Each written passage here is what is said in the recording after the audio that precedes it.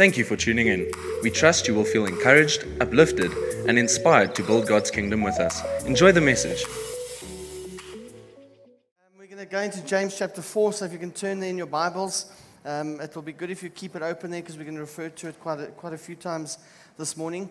And then you can just look in your own Bible. I don't have all the verses on the screen, so that's important. All right, this morning I wanted to start off by saying to you, how many of you love or really enjoy a good love story? Now, I know all the ladies, I can see it, you're all nodding, well done, well done. All the guys, you're thinking it's probably more pleasant to be attacked by a swarm of killer bees than have to go through a love story, isn't it? Hey? But this morning I want to use a love story as the backdrop to James chapter 4, which I think is, you'll see as we unpack it, that there's a parallel. But you all know how a love story works. You know, it's some lady who's stuck in a place like Paris, and she's lost and confused, and she doesn't know where to go. And on the other side of the road, there's this guy who looks like he's just walked out the Men's Health magazine, and they lock eyes, and the world stops, and birds sing. And then he comes across, and he asks her, how can he help her? And she tells him the story that she's so lost. And he says he'll make sure that she gets to where she needs to be. But before she gets to where she needs to be, they end up in the most romantic restaurant. And they talk the whole night. And in fact, it's like they've known each other all their lives. And they're completing each other's sentences. And everybody's happy. And they're all happy. And they're in love. And they get married and have kids. And everything's just fantastic. But in the story, what happens is that a loser comes along normally. And starts to find, her heart begins to drift from her husband to some other man. And you know, when we're watching these stories or when we're reading these books, we think, what is she thinking? What is she thinking? You know? And then her husband finds out, and he declares his undying love for her and that he wants her back. And you know, many times the stories end in different ways. Sometimes she sees all this love that is declared by her husband and she returns to him and they live happily ever after. But other times she feels so guilty and so condemned and so unworthy because of what she's done that she doesn't go back to him, not because she doesn't want to, but she just doesn't feel like she can. And then obviously you get some crazy ladies who end up with a loser. And so as we unpack James chapter 4, I want you to think about that story because there's a parallel here. So let's read together from verse 1, and I'll pick up from verse 2 in terms of the preaching. But James chapter 4, verse 1 reads as follows. What causes quarrels and causes fights among you? Is it not this, that your passions are at war within you? You desire and you do not have, so you murder. You covet and you cannot obtain, so you fight and you quarrel. You do not have because you do not ask. You ask and you do not receive because you ask wrongly to spend it on your own passions. You adulterous people, do you not know that friendship with this world is enmity with God? Therefore, whoever wishes to be a friend of the world makes himself an enemy of God. Or do you suppose it is to no purpose that the scripture says he yearns jealously over the Spirit that he has made to dwell within us? But he gives more grace. Therefore it says God opposes the proud, but he gives grace to the humble. Submit yourself, therefore, to God. Resist the devil, and he will flee from you. Draw near to God, and he will draw near to you. Cleanse your hands, you sinners, and purify your hearts, you double-minded. Be wretched and mourn and weep. Let your laughter be turned into mourning and your joy to gloom. Humble yourself before the Lord, and he will exalt you. This portion of scripture I've split into three parts. The first part is the problem part. James is identifying a problem that every single one of us have. And then there's a bridge where he talks about grace, and then he talks about a solution. And the solution is that we draw close to God with the problem that we have. So what is the problem? You know, when you and I came to know Christ, we fell in love with him. You see, that story of the two of them falling in love is a story of me and you. When we come to know Jesus, you know, at that point when you came to know Jesus and you were drawn to him because of his love and his kindness, and you started to understand what unconditional love is, wasn't there an exchange that happened in your heart?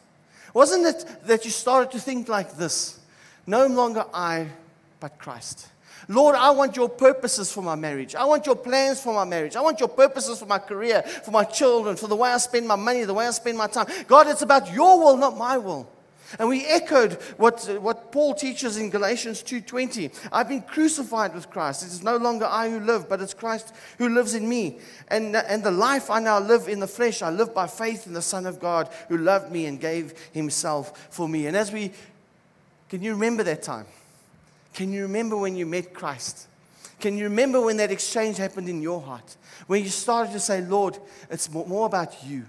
It's about what you want, not what I want. God, it's your will in all aspects of my life, not what I want. And this beautiful exchange began to take place. But like in the story, James starts to warn us that there is a tendency within us to drift away from our first love. And there's two things that he highlights, which from verse 2 it starts. The first thing he highlights is the thing that's going to draw your heart away from God is a love for yourself. He says this, he says, you desire and you do not have, so you murder. You covet and cannot obtain, so you fight and you quarrel. You see what happens in our lives is if we're not careful, it's no longer, God, what do you want and what's your will and purposes for my marriage, for my family. It's, Lord, what I want for my marriage, for my family. And a transition begins to take place. A drifting away from our first love begins to take place. A move more away from God, what is it on your heart, what is your purposes, what is your plans, more to God, what I want, what do I deserve, what's good for me. It's very subtle, but as I speak it, I'm hoping that you identify with that, because I think we all do. That it's so easy to drift from our first love in that way. The second thing he identifies is in verse 4. He says, you adulterous people, do you not know that friendship with the world is enmity with God? Therefore, whoever wishes to be a friend of the world makes himself an enemy of God. And this word friend is an important word because it doesn't mean a casual friendship. It means a fondness or a love or an affection. And so what he's starting to unpack for us is that, when you fall in love with Christ, you have an affection and a love for him. But if we're not careful, and if we don't understand that there's always going to be this tendency in our hearts, we start to replace that again with a love and a fondness and affection for the things of this world. And so James very skillfully puts these two elements alongside each other. And he says to us, this is what we are like. This is what we are like. We fall in love with this amazing God. But before we know, we drift back to wanting to serve ourselves and wanting to have the things of this world. Jesus says in Matthew 6:24, no man can serve two masters, for either he'll hate the one and love the other, or he will be devoted to the one and despise the other. You cannot serve both God and money. And so we see how this unpacks in our lives. When we're in love with Christ, it's no problem to come to church. But when I'm in love with myself and there's this drifting away and it's more about me or it's more about the world, all of a sudden we find other things that are more important for us to come to church, to read our Bibles, to pray. When it comes to the decisions we make, the way we use our money, the way we use your time, when you're in love with Jesus, the first thing you ask is, Lord, how do I use this stuff for your glory? But when you start to drift away, it becomes what's good for me, what do I want in this world, how does this work so that I can get what I want to get? And it's so subtle, but it's so real. The interesting thing that James says to us here in back end of verse 2 and into verse 3, he says the place that we see where we're drifting is in our prayer life. You do not have because you do not ask. You ask and do not receive because you ask wrongly and you spend on your own passion. So he says two things. He says that we begin to drift and we'll see it because we stop praying. Why do we stop praying? Either because you know what you're praying for is wrong, and so you're not going to ask God. There's a saying, rather ask for forgiveness than for permission. And sometimes we treat God like that. We know it's wrong, but we're not going to pray about it because we know what God's going to say, so we'll do it and then ask for forgiveness. Or sometimes it gets even more hard-hearted. We just don't think we need God in that. We just don't think that God, we can do it ourselves.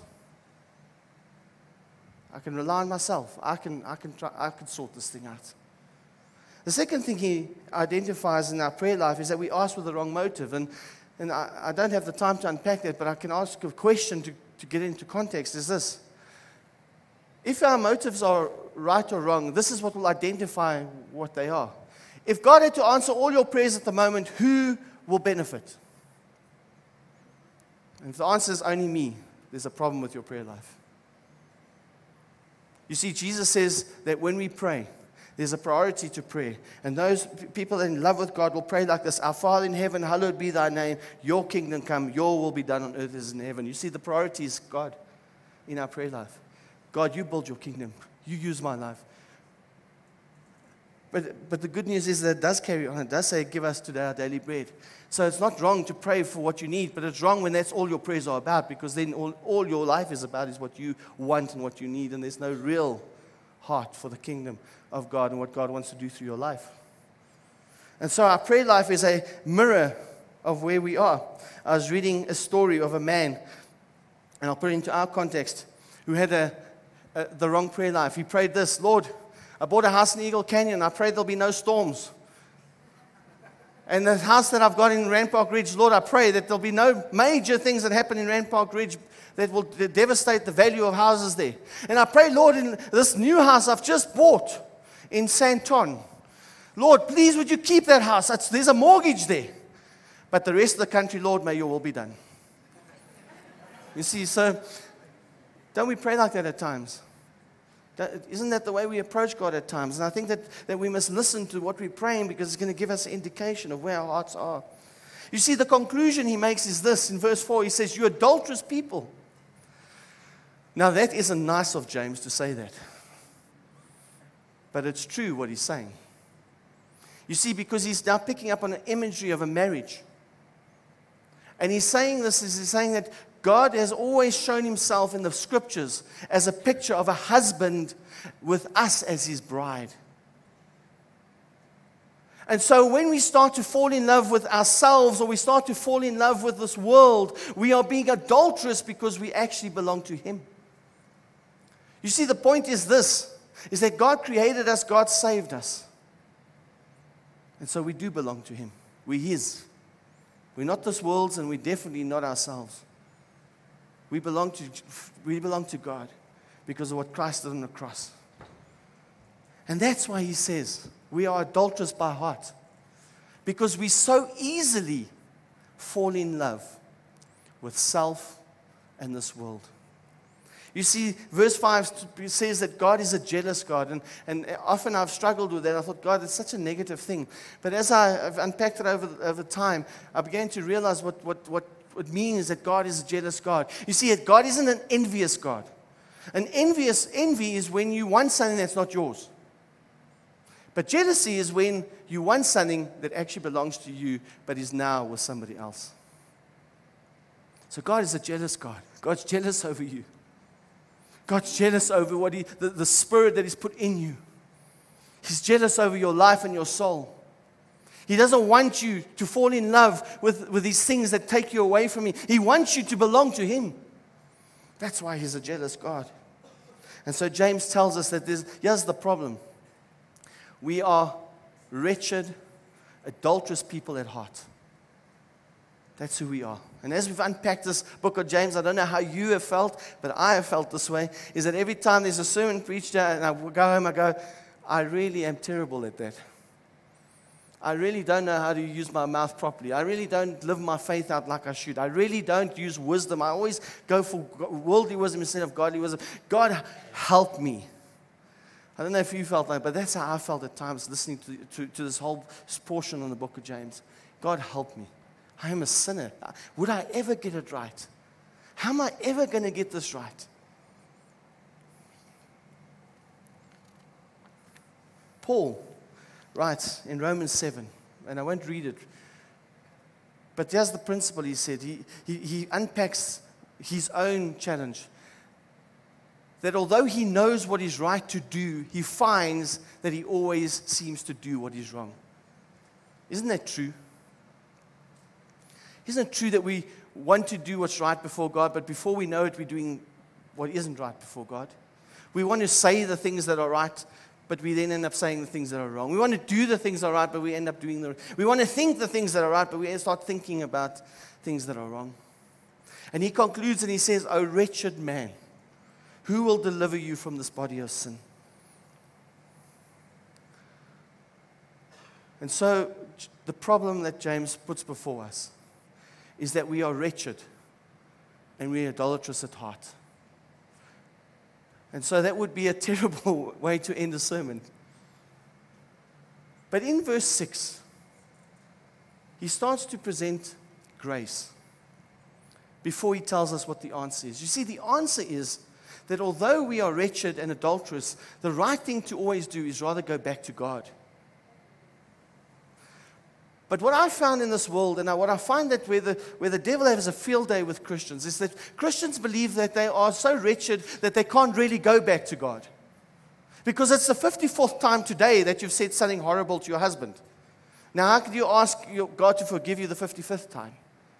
Or you keep on struggling with the same thing. And so we come to this conclusion that our performance and our merit is not good enough for us to actually draw into the presence of God. I want to tell you that's a lie from the pit of hell. Because when you look at what James is teaching, that is the conclusion that you and I can make. Is that we don't deserve God. We don't deserve to go into the presence of God. But verse 6 says, "But he gives more grace. Therefore it says, God opposes the proud, but he gives grace to the humble." You see, James is telling us that even though at times we'll make the conclusion that we're wretched, man, how can I go to God? How can God forgive me? Whatever that might mean for you and the way that you process it in your life. He's saying the only reason you and I should go to God is because of who God is, because he's a God of grace. And so let's look at that this morning. You see, in every religion in this world, it's performance or merit rated. Can't think of the word. It's by merit. You see, it's man trying to work his way to the favor of their God through works. You become a monk, you go and sit and don't talk to people for a long time. You hit yourself, you go and pray 3 times religiously a day. All those it's works to find favor with your God. Now, Christianity is nothing like that. Christianity is this, it's the opposite. It's a loving God, a gracious God that is attempting to get man's attention through his grace. Very opposite. It's about a God trying to get your attention to tell you how much he loves you and wants you to respond to his love. You see, grace, the concept of grace in the Bible demonstrates a God that's love is in action towards men who merit the opposite. You know what you and I deserve because of our sin and because of how we have rejected God over time, right from the Garden of Eden? We deserve hell. That's what we deserve. That should be the consequence of our behavior. But you see, grace is a God that moves heaven and earth so that sinners who can't save themselves find love and acceptance. And ultimately, eternity in heaven. That's what grace is. You see, grace has got nothing to do with performance. Many times we think if we read our Bible more and if we pray more and if I do more of this and more, God's going to love me more. No, God loves you the same when you're a rotten sinner to whether you spend 24 hours in prayer every day. Because the Bible tells us this in Romans. It says that, but God shows his love for us that while we were still sinners, Christ died for us. That means God poured his love out onto you and over you and opened up through grace a relationship with him, not because of anything you did, but because he chose that that's the way it would be. And all he wants is a response from mankind. You see, there's nothing you and I could do or say or think that will ever be worthy enough to merit the love of God.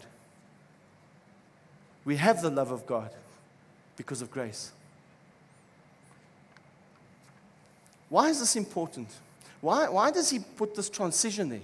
He first shows us how wretched we are, and then he tells us to draw close to God, but he puts in the middle, but God gives more grace.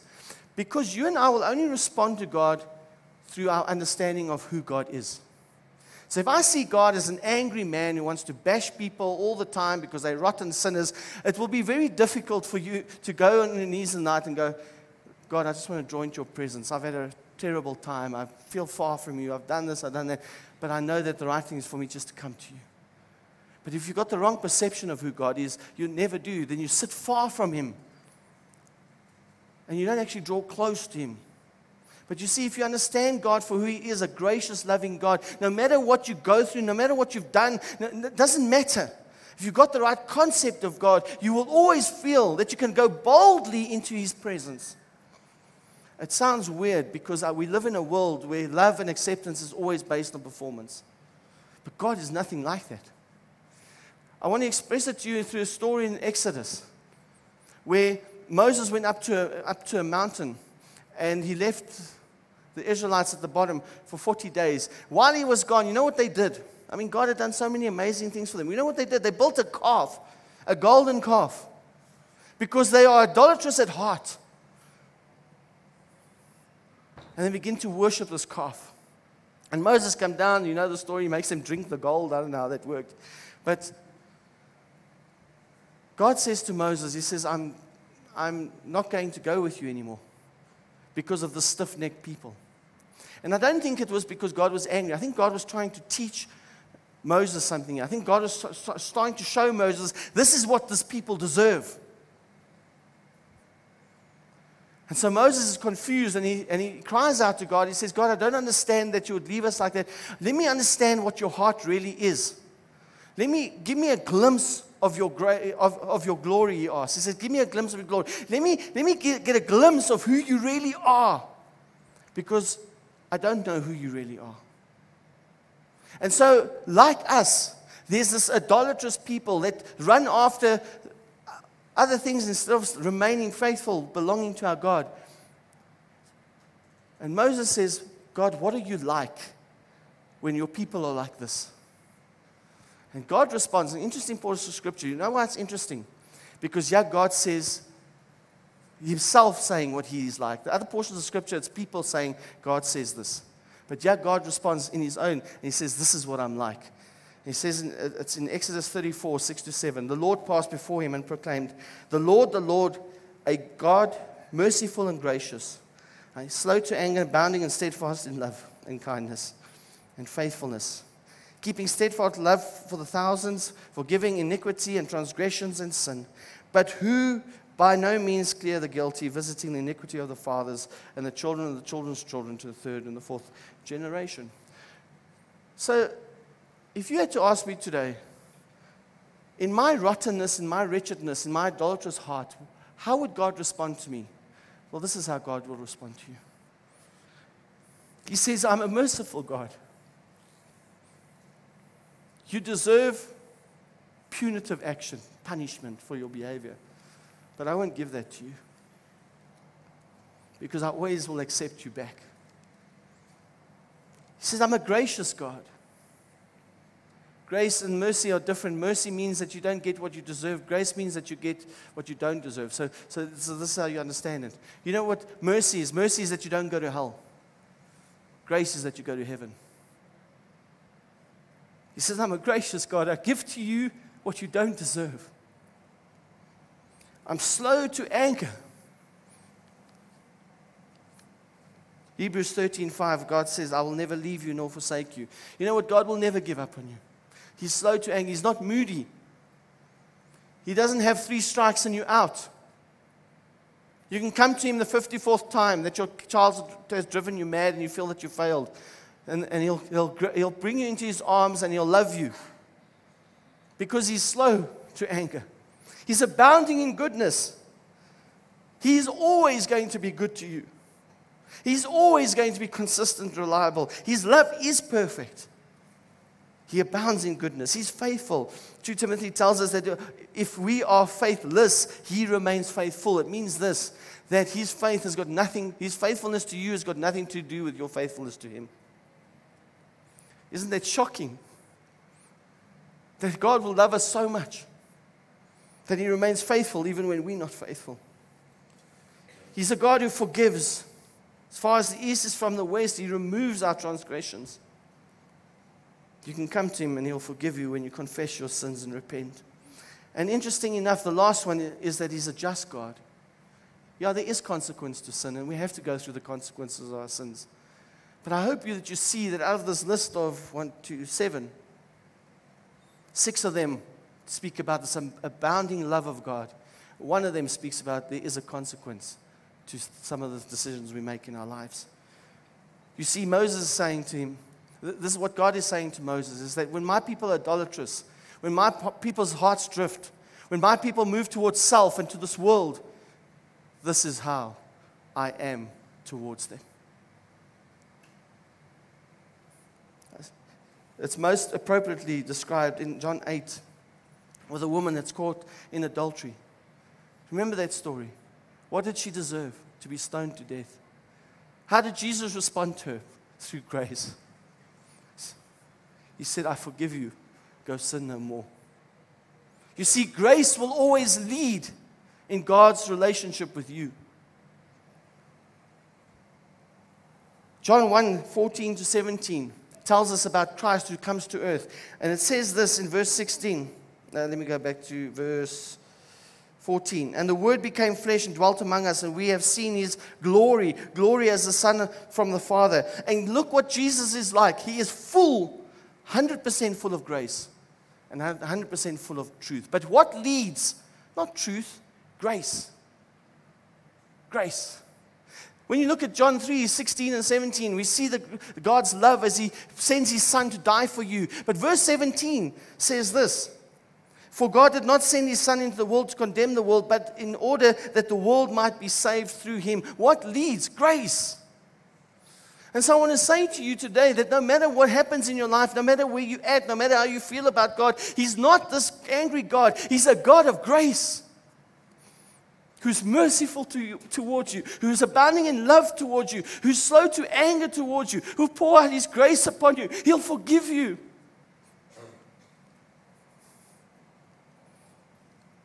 I was struggling, and I was saying, Lord, what illustration can I use? And God just said to me, you're a dad. You're a dad. If your daughters do things that are wrong, how do you want them to approach you? I said, I want them to come. Who can I pick on? Okay. Kylie, come here. You're not a daughter, but you're a son. And I felt God say, how would you want your children to approach you when they've got it wrong? I said, Lord, I want them to come close to me. And I want them to tell me what's wrong so I can love them and help them. Where do we get that as human beings? Because that is the nature and the character of God. That's where we get that from. I was listening to a sermon, and Jimmy Evans was reading a letter that he wrote, which summarizes this whole point. And I want you to listen to it, and I want you to hear this morning. This is a letter of who God is to you.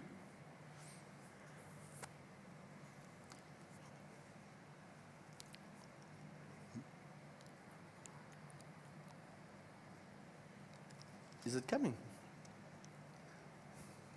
See this as God's letter to you. Dear child, I realize you've had a difficult time understanding who I am because of mistakes your parents made, as well as the negative influence the fallen world around you has had on you. So I want to tell you firsthand who I really am so you can understand me and relate with me intimately as your father and best friend. First of all, I am very compassionate towards you. I don't just see what you're doing, I know why you're doing it and that you can't change without my help. I can also see what the devil is doing to attack you as he is trying to defeat you. I see what others have done to you in your past and even now. I wish you would understand that I don't stand back and judge you. I want to be in your life helping you because I love you so much. I also want you to know that my help is free. You don't have to deserve any of it. My Son died on the cross to pay for all of your sins so that you can relate to me without merit or performance. My throne is the throne of grace, and all you have to do is believe in my love and ask for my help, and it will be given to you generously in every area. I will never desert you under any circumstances. I will be with you forever and will never reject you. I am good-natured and never change. I am never in a bad mood or have a bad day. I am the most consistent person you will ever know. You can trust me. I will always be good to you because I am overflowing with goodness that I want to share with you. My plan for your life is good, and that will never change. I will never lie to you, deceive you, trick you, withhold information from you, or break a promise. I will always relate to you based on the truth. When you fail, I will always forgive you and totally remove your sin from the record. My grace is greater than all of your sins combined, past, present, and future. And my mercy toward you is renewed every day. As your father, I have rules that are there for the purpose of protecting you and causing you to grow as a person and as a believer. If you violate my rules, I will deal with you graciously, even as I discipline you at times. My correction is motivated by my love for you. Never interpret my correction as anger or rejection. I love you too much to allow you to damage yourself or others without attempting to help you and get you to a better place. I love you more than you can know in this life. My desire is to reveal my love to you personally every day. Child, believe these words, for they are true. Act upon them as you pray to me, and believe me for the mercy and grace you need every day, and I will reveal myself to you in a new way. Signed, your loving Father. Anybody like that? Amen. Amen. So when we see our wretchedness, and as we see how we fail all the time, and although we may find at times that it's difficult to go back to God, what James is saying to us is that you can, if you just know the grace of God towards you. That's why the solution is to draw near to God whenever you feel like you're missing it, when you're missing the mark or you're failing or whatever's going on.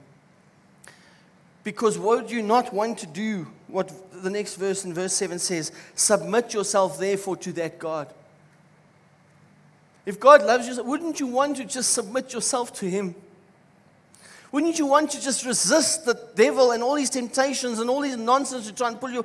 Just submit to God with an understanding of who He is. Resist the devil. We've seen in James how he's spoken to us that we should resist the devil in telling us when we go through our trials that it's God tempting us. We must resist that. We must submit to what God's doing through those trials as He builds our characters. We must submit to the Word of God and resist the devil telling us to do it our own way. We must submit to the wisdom of God and resist the devil as he tells us to go into this worldly wisdom. We must submit to God and not have favorites. Because we have favorites because we think we're going to benefit from them. Our resource is God. So we submit ourselves to this God that loves us. And we resist this devil. And so we draw near to Him in verse 8. The picture I used with Carl is what draw near means. When he came towards me, I didn't say to him, stay there and let me hear your story. I embraced him and said, tell me your story. That's what it means to draw near to God. The motivation is the understanding of who God is. That's why we draw near to Him. And He then says in verse 8, He says, cleanse your hands, you sinner, purify your hearts. You see, this is the response to the grace of God. You see, the grace of God isn't a free license to do whatever you want.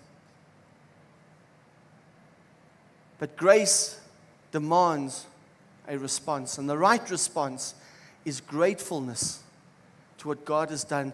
And for me and you to live our lives in such a way that we honor Him. I want to park here because there's a principle here that I just want to touch on. When He says, cleanse your hands and purify your heart, is He just meaning that we must stop sinning? I don't think so. I think it's part of it. But I want to put something to you this morning, is that when you look at the Word of God, what is God really wanting from you? He's wanting you to be the image of His Son. There's two verses that tell us that. If you guys can move on. Move on. And for those who He foreknew, He also predestined to be conformed to what? The image of His Son.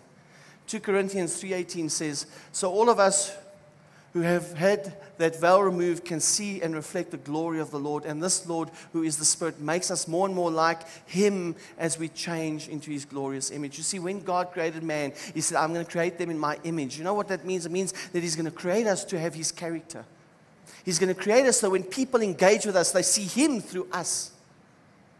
And that was broken through sin. And we see that God tried to do the same thing with Israel. He tried to take this nation and put his image on this nation. So when the other nations engage with them, they don't just see Israel, they see God and what he's like, and draws those people to him. Well, that's our response to God's grace. You say, God, make me the image of your Son, so that I can live in such a way that when people engage with me, they see you. And not a false, not a skewed version of you, but who you really are. That's the response to this grace.